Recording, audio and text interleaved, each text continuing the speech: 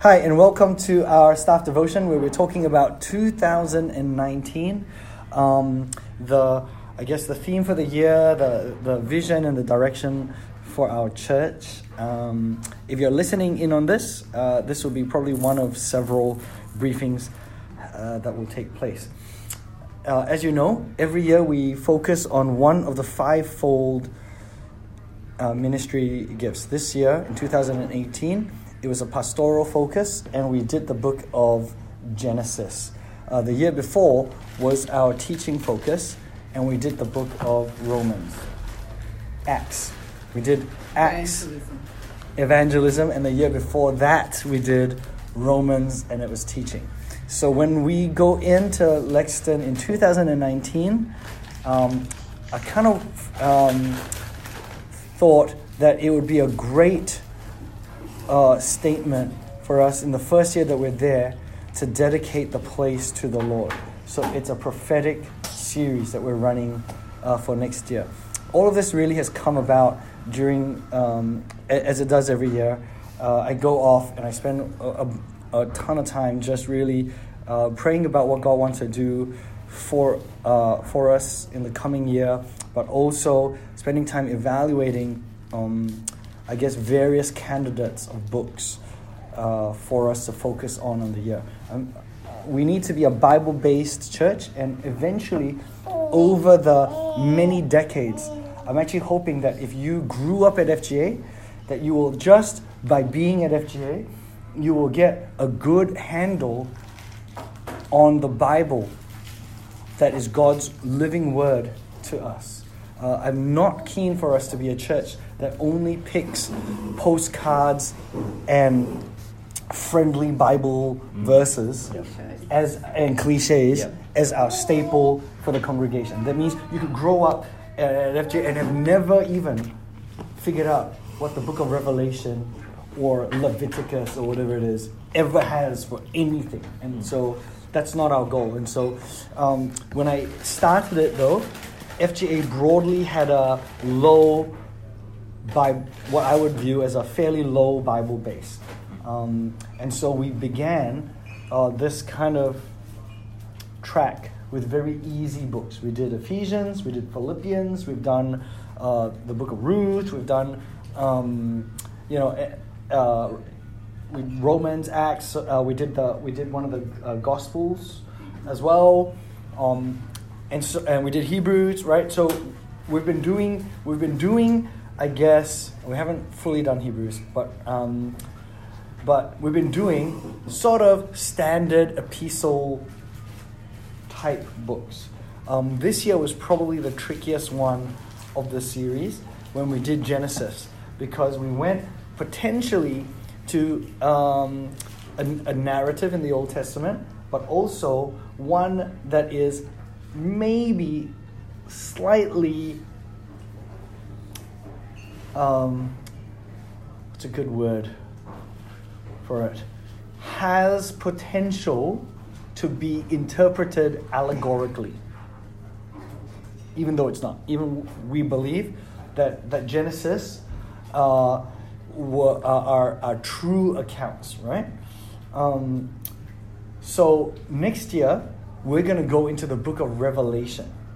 And Revelation, I think, is going to be our journey into difficult waters for the average Christian who reads the Bible. Because no one can say... Even the non-average Christian.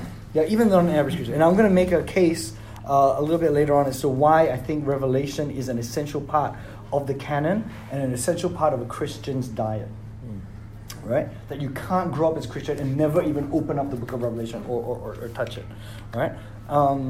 But I guess from the outset, we have to understand that we're taking the whole church into this journey, into a book where it's actually from its beginning, for its inception, and from its intent in writing style, is not literal.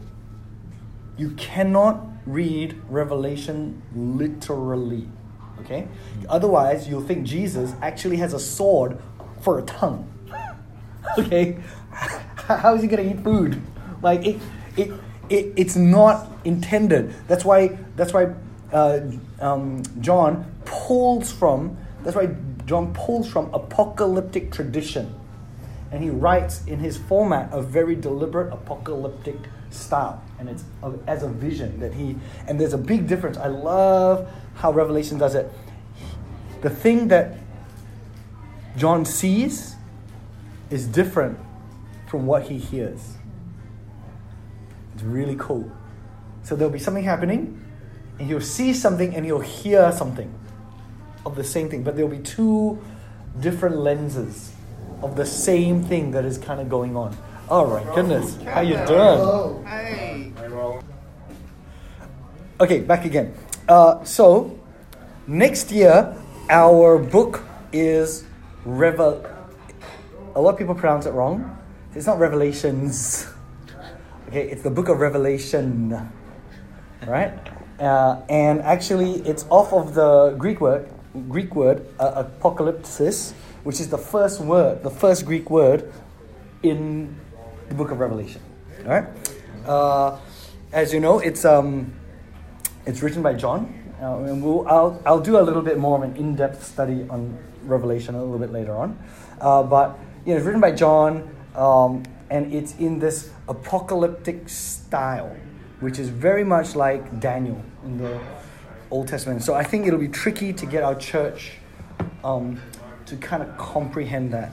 I thought we did quite successfully Genesis this year without getting sidetracked by all of the controversy that Genesis may have. And so similarly, I'm hoping that we will do Revelation next year and not get caught up in the controversy of Revelation. And part of that will be how I explain our approach to Revelation today. But it's going to be harder to implement with Revelation than it is with Genesis, I feel. So we're going to go up in difficulty level. Okay, so the one-liner for next year, it's going to be our prophetic year. The one-liner is faithful and true. This year was blessed to be a blessing. Next year is faithful and true. It's got a double meaning because Revelation is written to the churches and written to all of us to help us to stay faithful and true, despite persecution and despite all kinds of opposition. To stay with our first love, to not be lukewarm, to stay faithful and true as the bride, right? As the bride, not get distracted by the false Christs that are out there. So faithful and true is a call to the church, and also for us as a church moving into Lexington and starting this whole place, we want to remind ourselves that we have to stay faithful and true to God, and not be distracted by scandal or heresy and all these various other things that might detract from us. So faithful and true is our focus, right? But it's also a play.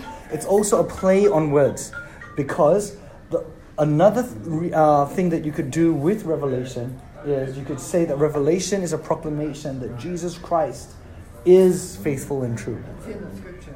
That's right. Yes.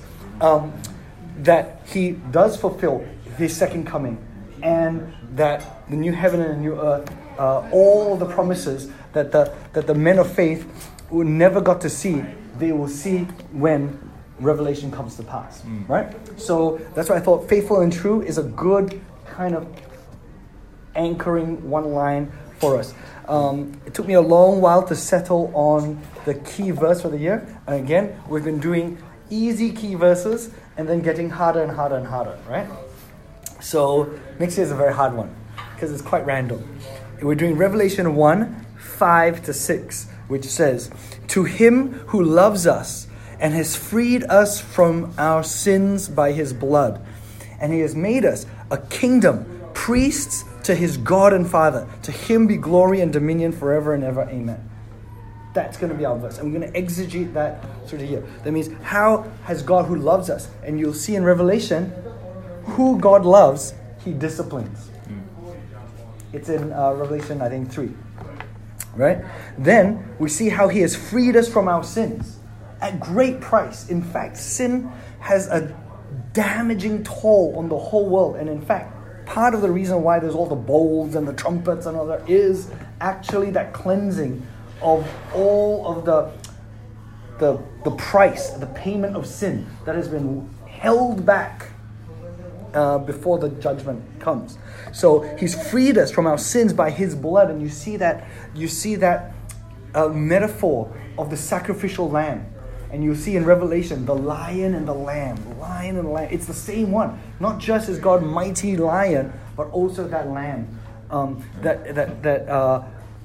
I guess his blood paid for our sins. But then he made us a kingdom.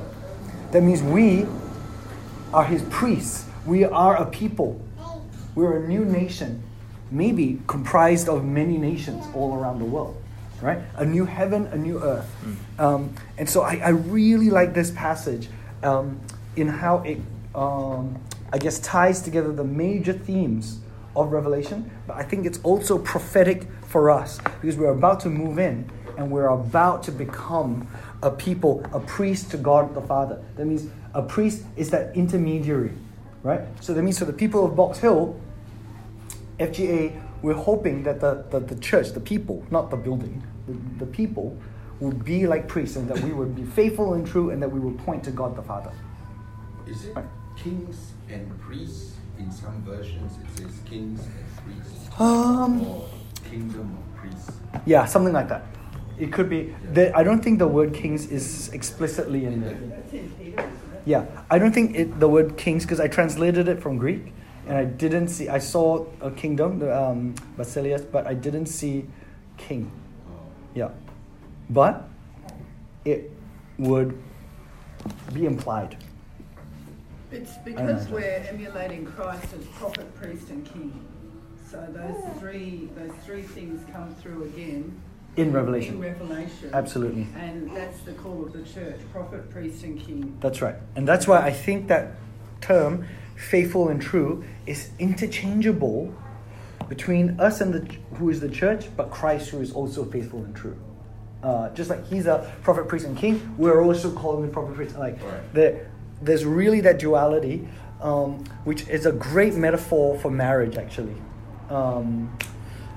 Okay, so here's where Revelation sits in the Bible narrative, and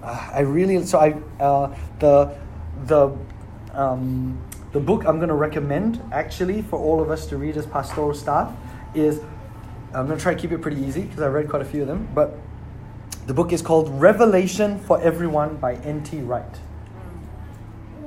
The better book, which is so good, is Interpretation of Revelation by M. Eugene Boring. It's very boring, but it's so good. I just think that's going to be too hard for our pastoral staff and some of our leaders to grapple with. So N.T. Wright does a very good commentary on it, and it's aimed at everyone. It's still really hard though. It's still really hard. But it's called Revelation for Everyone. So here's the thing to remember. Of the maybe 7 or 8 commentaries that I read, no one commentary I agree with 100%. Okay? Let's just be clear. So you're never going to pick up a commentary that I think reflects FGA's unique theology. And that's, I think, the trick about the book of Revelation is that because it's apocalyptic in nature, which means it's describing things that no eye has seen, no ear has heard, right? So it's got to use imagery. There's no real good comparables anywhere. Then, by the time you hit interpretation of that, I could have a different interpretation. Uncle Roland could have a different interpretation. But nobody can interpret wrongly that Jesus Christ is coming back again. So there's a common area, which is what we're going to sit in, a common area that you cannot deny Revelation says these things. And then I'm going to say that there's a bunch of gray area that we're going to put into the speculation category and keep it as speculation. We're not going to be preaching on the Sunday. We're not going to be bedding down the speculative. Jesus is coming post-prayer.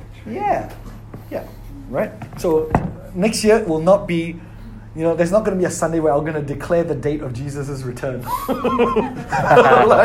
not I want my body back. Right? Do you know what I mean? Like, it's just, okay. So, here's where Revelation sits in the biblical narrative. A good way to think of it is the Bible can be broken up into 5 sections that begin with the letter C. Creation, which is Genesis. covenant, which is Exodus to Malachi, the whole Old Testament. It's about covenant. Then Matthew to John, the Gospels, is Christ. Then from Acts going forward to all the epistles is church. And then Revelation sits on its own at the end as consummation. All right? So for me, that's a very good overview. So it starts with creation. Then we see what the covenant is. Then we see Christ is right in the center. He's of the 5, he's number 3, right? He's right in the, then Christ, then Acts, and then the letters to the churches. Obviously, it's about his church. And then you culminate in the wedding, in the basically the consummation, right? Which is where Jesus and his church and all of humanity, they all come back together in a new heaven and a new earth, and we get to the very end. And so you can't have a good biblical theology and not cover Revelation. It bookends Genesis, the creation, right? And so anyway, so that's the metaphor we're going to be using. 5 C's. And this year we did creation, and then we're going to go into that, all right? Now, remember that, so here's a good emphasis for us.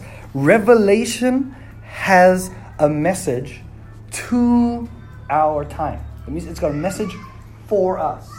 It's a message, Revelation has a message to our time, but it does not make predictions about it. I want to be really, really clear.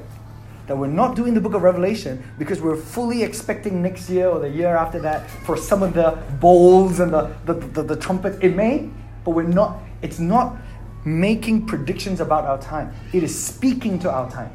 It's speaking to us. So it has a message to us. Okay, here's a rough structure for the book of Revelation. So as you read through it, I find it's helpful to have a mental overview of the book so you know what you're reading in. I've whittled down so many different outlines, and I really tried to keep this very, very, very simple. Yes? The prediction part about the new heaven and earth. Yes. Is that not part of prediction? Yes, it is. So, but what I'm trying to say is that, so the book of Revelation has a ton of prediction. It has a lot of predictions, right? Jesus coming again. Yeah. There's the beast. There's the new heaven, new earth, right? Yes. But it's not about our time. It may be about our time. It may be, right? Who knows when Jesus is going to come? It may be our time. But when we preach about Revelation, we're not going to say it's heaven and new earth is 5 years away or whatever it is. Like, we're not, because all manner of theologians from from John's day all the way to now have thought it was predictive about their time. It's not predictive about their time.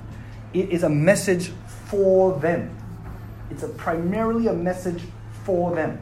And I'll talk a little bit about how to hold that tension a little bit later on. Okay, so here's a rough structure to the book of Revelation. 1, it begins with an intro. Fantastic. John's following the tradition of all the letters to the churches and things like that. So he's got this great introduction.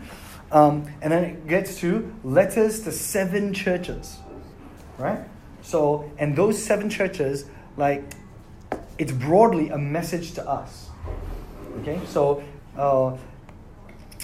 one way to look at the messages to 7 churches is they all broadly say things to the general church across. Right? So there's the intro, it goes to the 7 churches, and then we enter the heavenly throne room. And then here's where it gets a little bit confusing.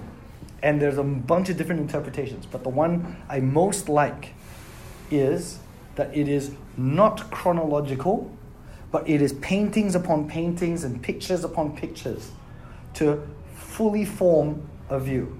So it goes 7 seals, 1 to 6. On the 7th seal, 7 trumpets come out. On the 7th trumpet, 7 bowls come out. Right? So like that, it's apocalyptic in style. It's trying to say,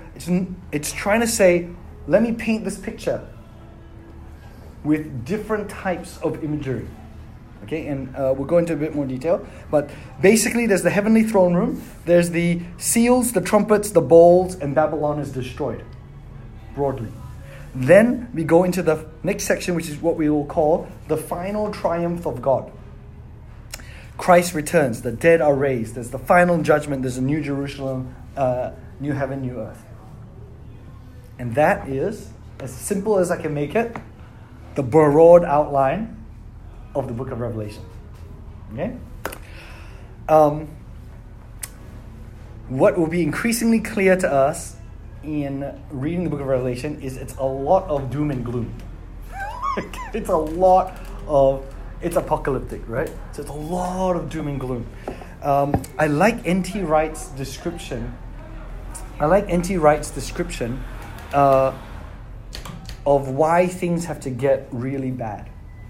I'm just going to read it out to you here. It says, all doctors and all pastors know, so that's us, we all know that when someone comes to them with a problem, the problem they talk about may not be the only problem they have. Right? So you go to a doctor. I'm so relieved now. I finally mustered up the courage to go to the doctor. I finally made an appointment to go and see my eye doctor or whatever it is, my head doctor, whatever it is, right?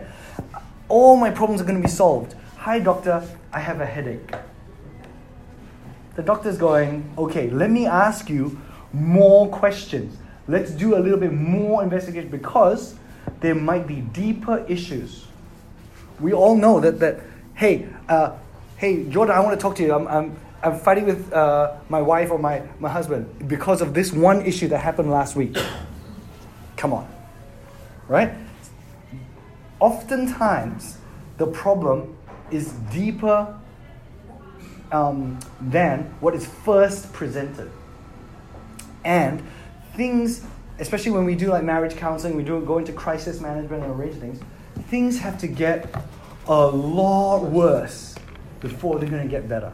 So you think of these doctors, right? And you think of chemo treatments, you've got all these operations that have to, bodies being cut up and all of it, right? In order for the person to be healed, you have to go to some pretty bad places to deal with the root of the problem. And I think what Revelation does is very much akin to that. It is, there are fundamental problems with our world that we can't solve. Why are we still fighting wars? Why are we still abusing kids? Why are we still so broken in so many ways? And sure, you can try this, fix this, that, fix that. Ultimately, they're all patch jobs, never going to do the job. Now, if you really want to fix it, you got to fix sin. You really want to fix it, it's got to get really ugly, really ugly. And that's why I like also that whole metaphor of who God loves, He disciplines. Because if God was not a loving God and didn't care, like just like our kids, right? If we didn't really love our kids, we don't care, then forget it. Like if it's somebody else's kid, I'm not going to correct somebody else's kid and then disciple them and then nag them about stuff and make sure they sit down with their homework and just forget it. Somebody else's kid. Their parents can deal with it. My kids, wow, we're really going to correct them. We're going to, right? And so you see that we are God's people. He loves us so much. And then there's the judgment. There is the, right? Which I think will rub a lot of people the wrong way. Because we're not used to hearing this message, but it's part of the Bible that we have. And it is reflective of God's actual character. And Jesus spoke about it many times. And right? So anyway, that's where we're going, unfortunately. Maybe people will leave our church. I don't know. But the faithful and true will stay faithful and true. So that's where we're heading, right? But I find it's a very helpful metaphor to understand that to fix things, it may have to get worse. You may have to confront that sin that is in your life, and then you have to maybe confess it to your wife. Oh my goodness. The next few months living at home after you confess that sin, it's not going to go that well. But maybe it will set you on a good path. Maybe it will allow for real repentance to take place and transformation to take place in your home. All right. In Revelation, there's a real structure of sevens. A lot of sevens, right? On completeness. And so a good way to think of Revelation is in these repeating cycles of 7. So season, it's just like the Old Testament. It's cycle again after cycle after cycle. Revelation's like that. It just repeats these cycles. And so as you read it, you'll find a familiar pattern. So it's like the blind man trying to describe an elephant. You just have to keep hitting it at different angles so that you can get the full picture. And I think that's what John is doing. So Revelation, I'm going to now use a bunch of big words that when we explain to the church, we'll use simple words, but this is the pro group. So Revelation is providential, eschatological, and apocalyptic. One, it's providential. That means God is guiding it. God's provident. God is the one who's directing. So Revelation says God is directing all of history. Right? God himself is. Even though we have free will, we have choice, right? But God is moving things in a direction. 2, it's eschatological. That means he's moving it towards an end. Right? Eschatology is to do with the end. So Revelation is to do with the end. It's also the last book of the Bible. Right? So it's providential. God is guiding. It's eschatological. It's taking us to the end. It's apocalyptic, which means it's revealed. That means it's not a surprise ending. This ending that we're heading to, that God is guiding, it's revealed. That's why it's revelation. And so now we are getting a sneak peek or a snapshot of where God is leading us to in the end. Okay? That's a good way of thinking of the book of Revelation. We want to be asking the question, so we don't want to ask, when will the end come? The book of Revelation is not written to answer when will the end come. That's not the purpose of the book of Revelation, even though everybody speculates on that. We want to ask the question, what is the meaning of our suffering? It was written to a church back in the day when it was written, to a persecuted church. Okay? It's written to a persecuted church.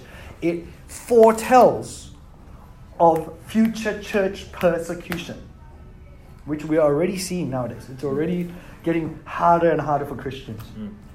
And so, in the seasons of persecution and of suffering and of all the tribulations and things like that, right?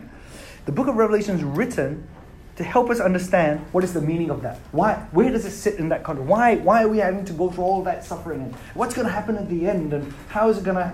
That's what the book of Revelation is there to address. Okay? Now, can the book of Revelation speak to us as a church even though we don't fully understand it? Yes, it can. So I'm going to put it to you that our congregation may get to the end of the year next year and not understand fully the book of Revelation. In fact, maybe even global scholars don't fully nobody can fully understand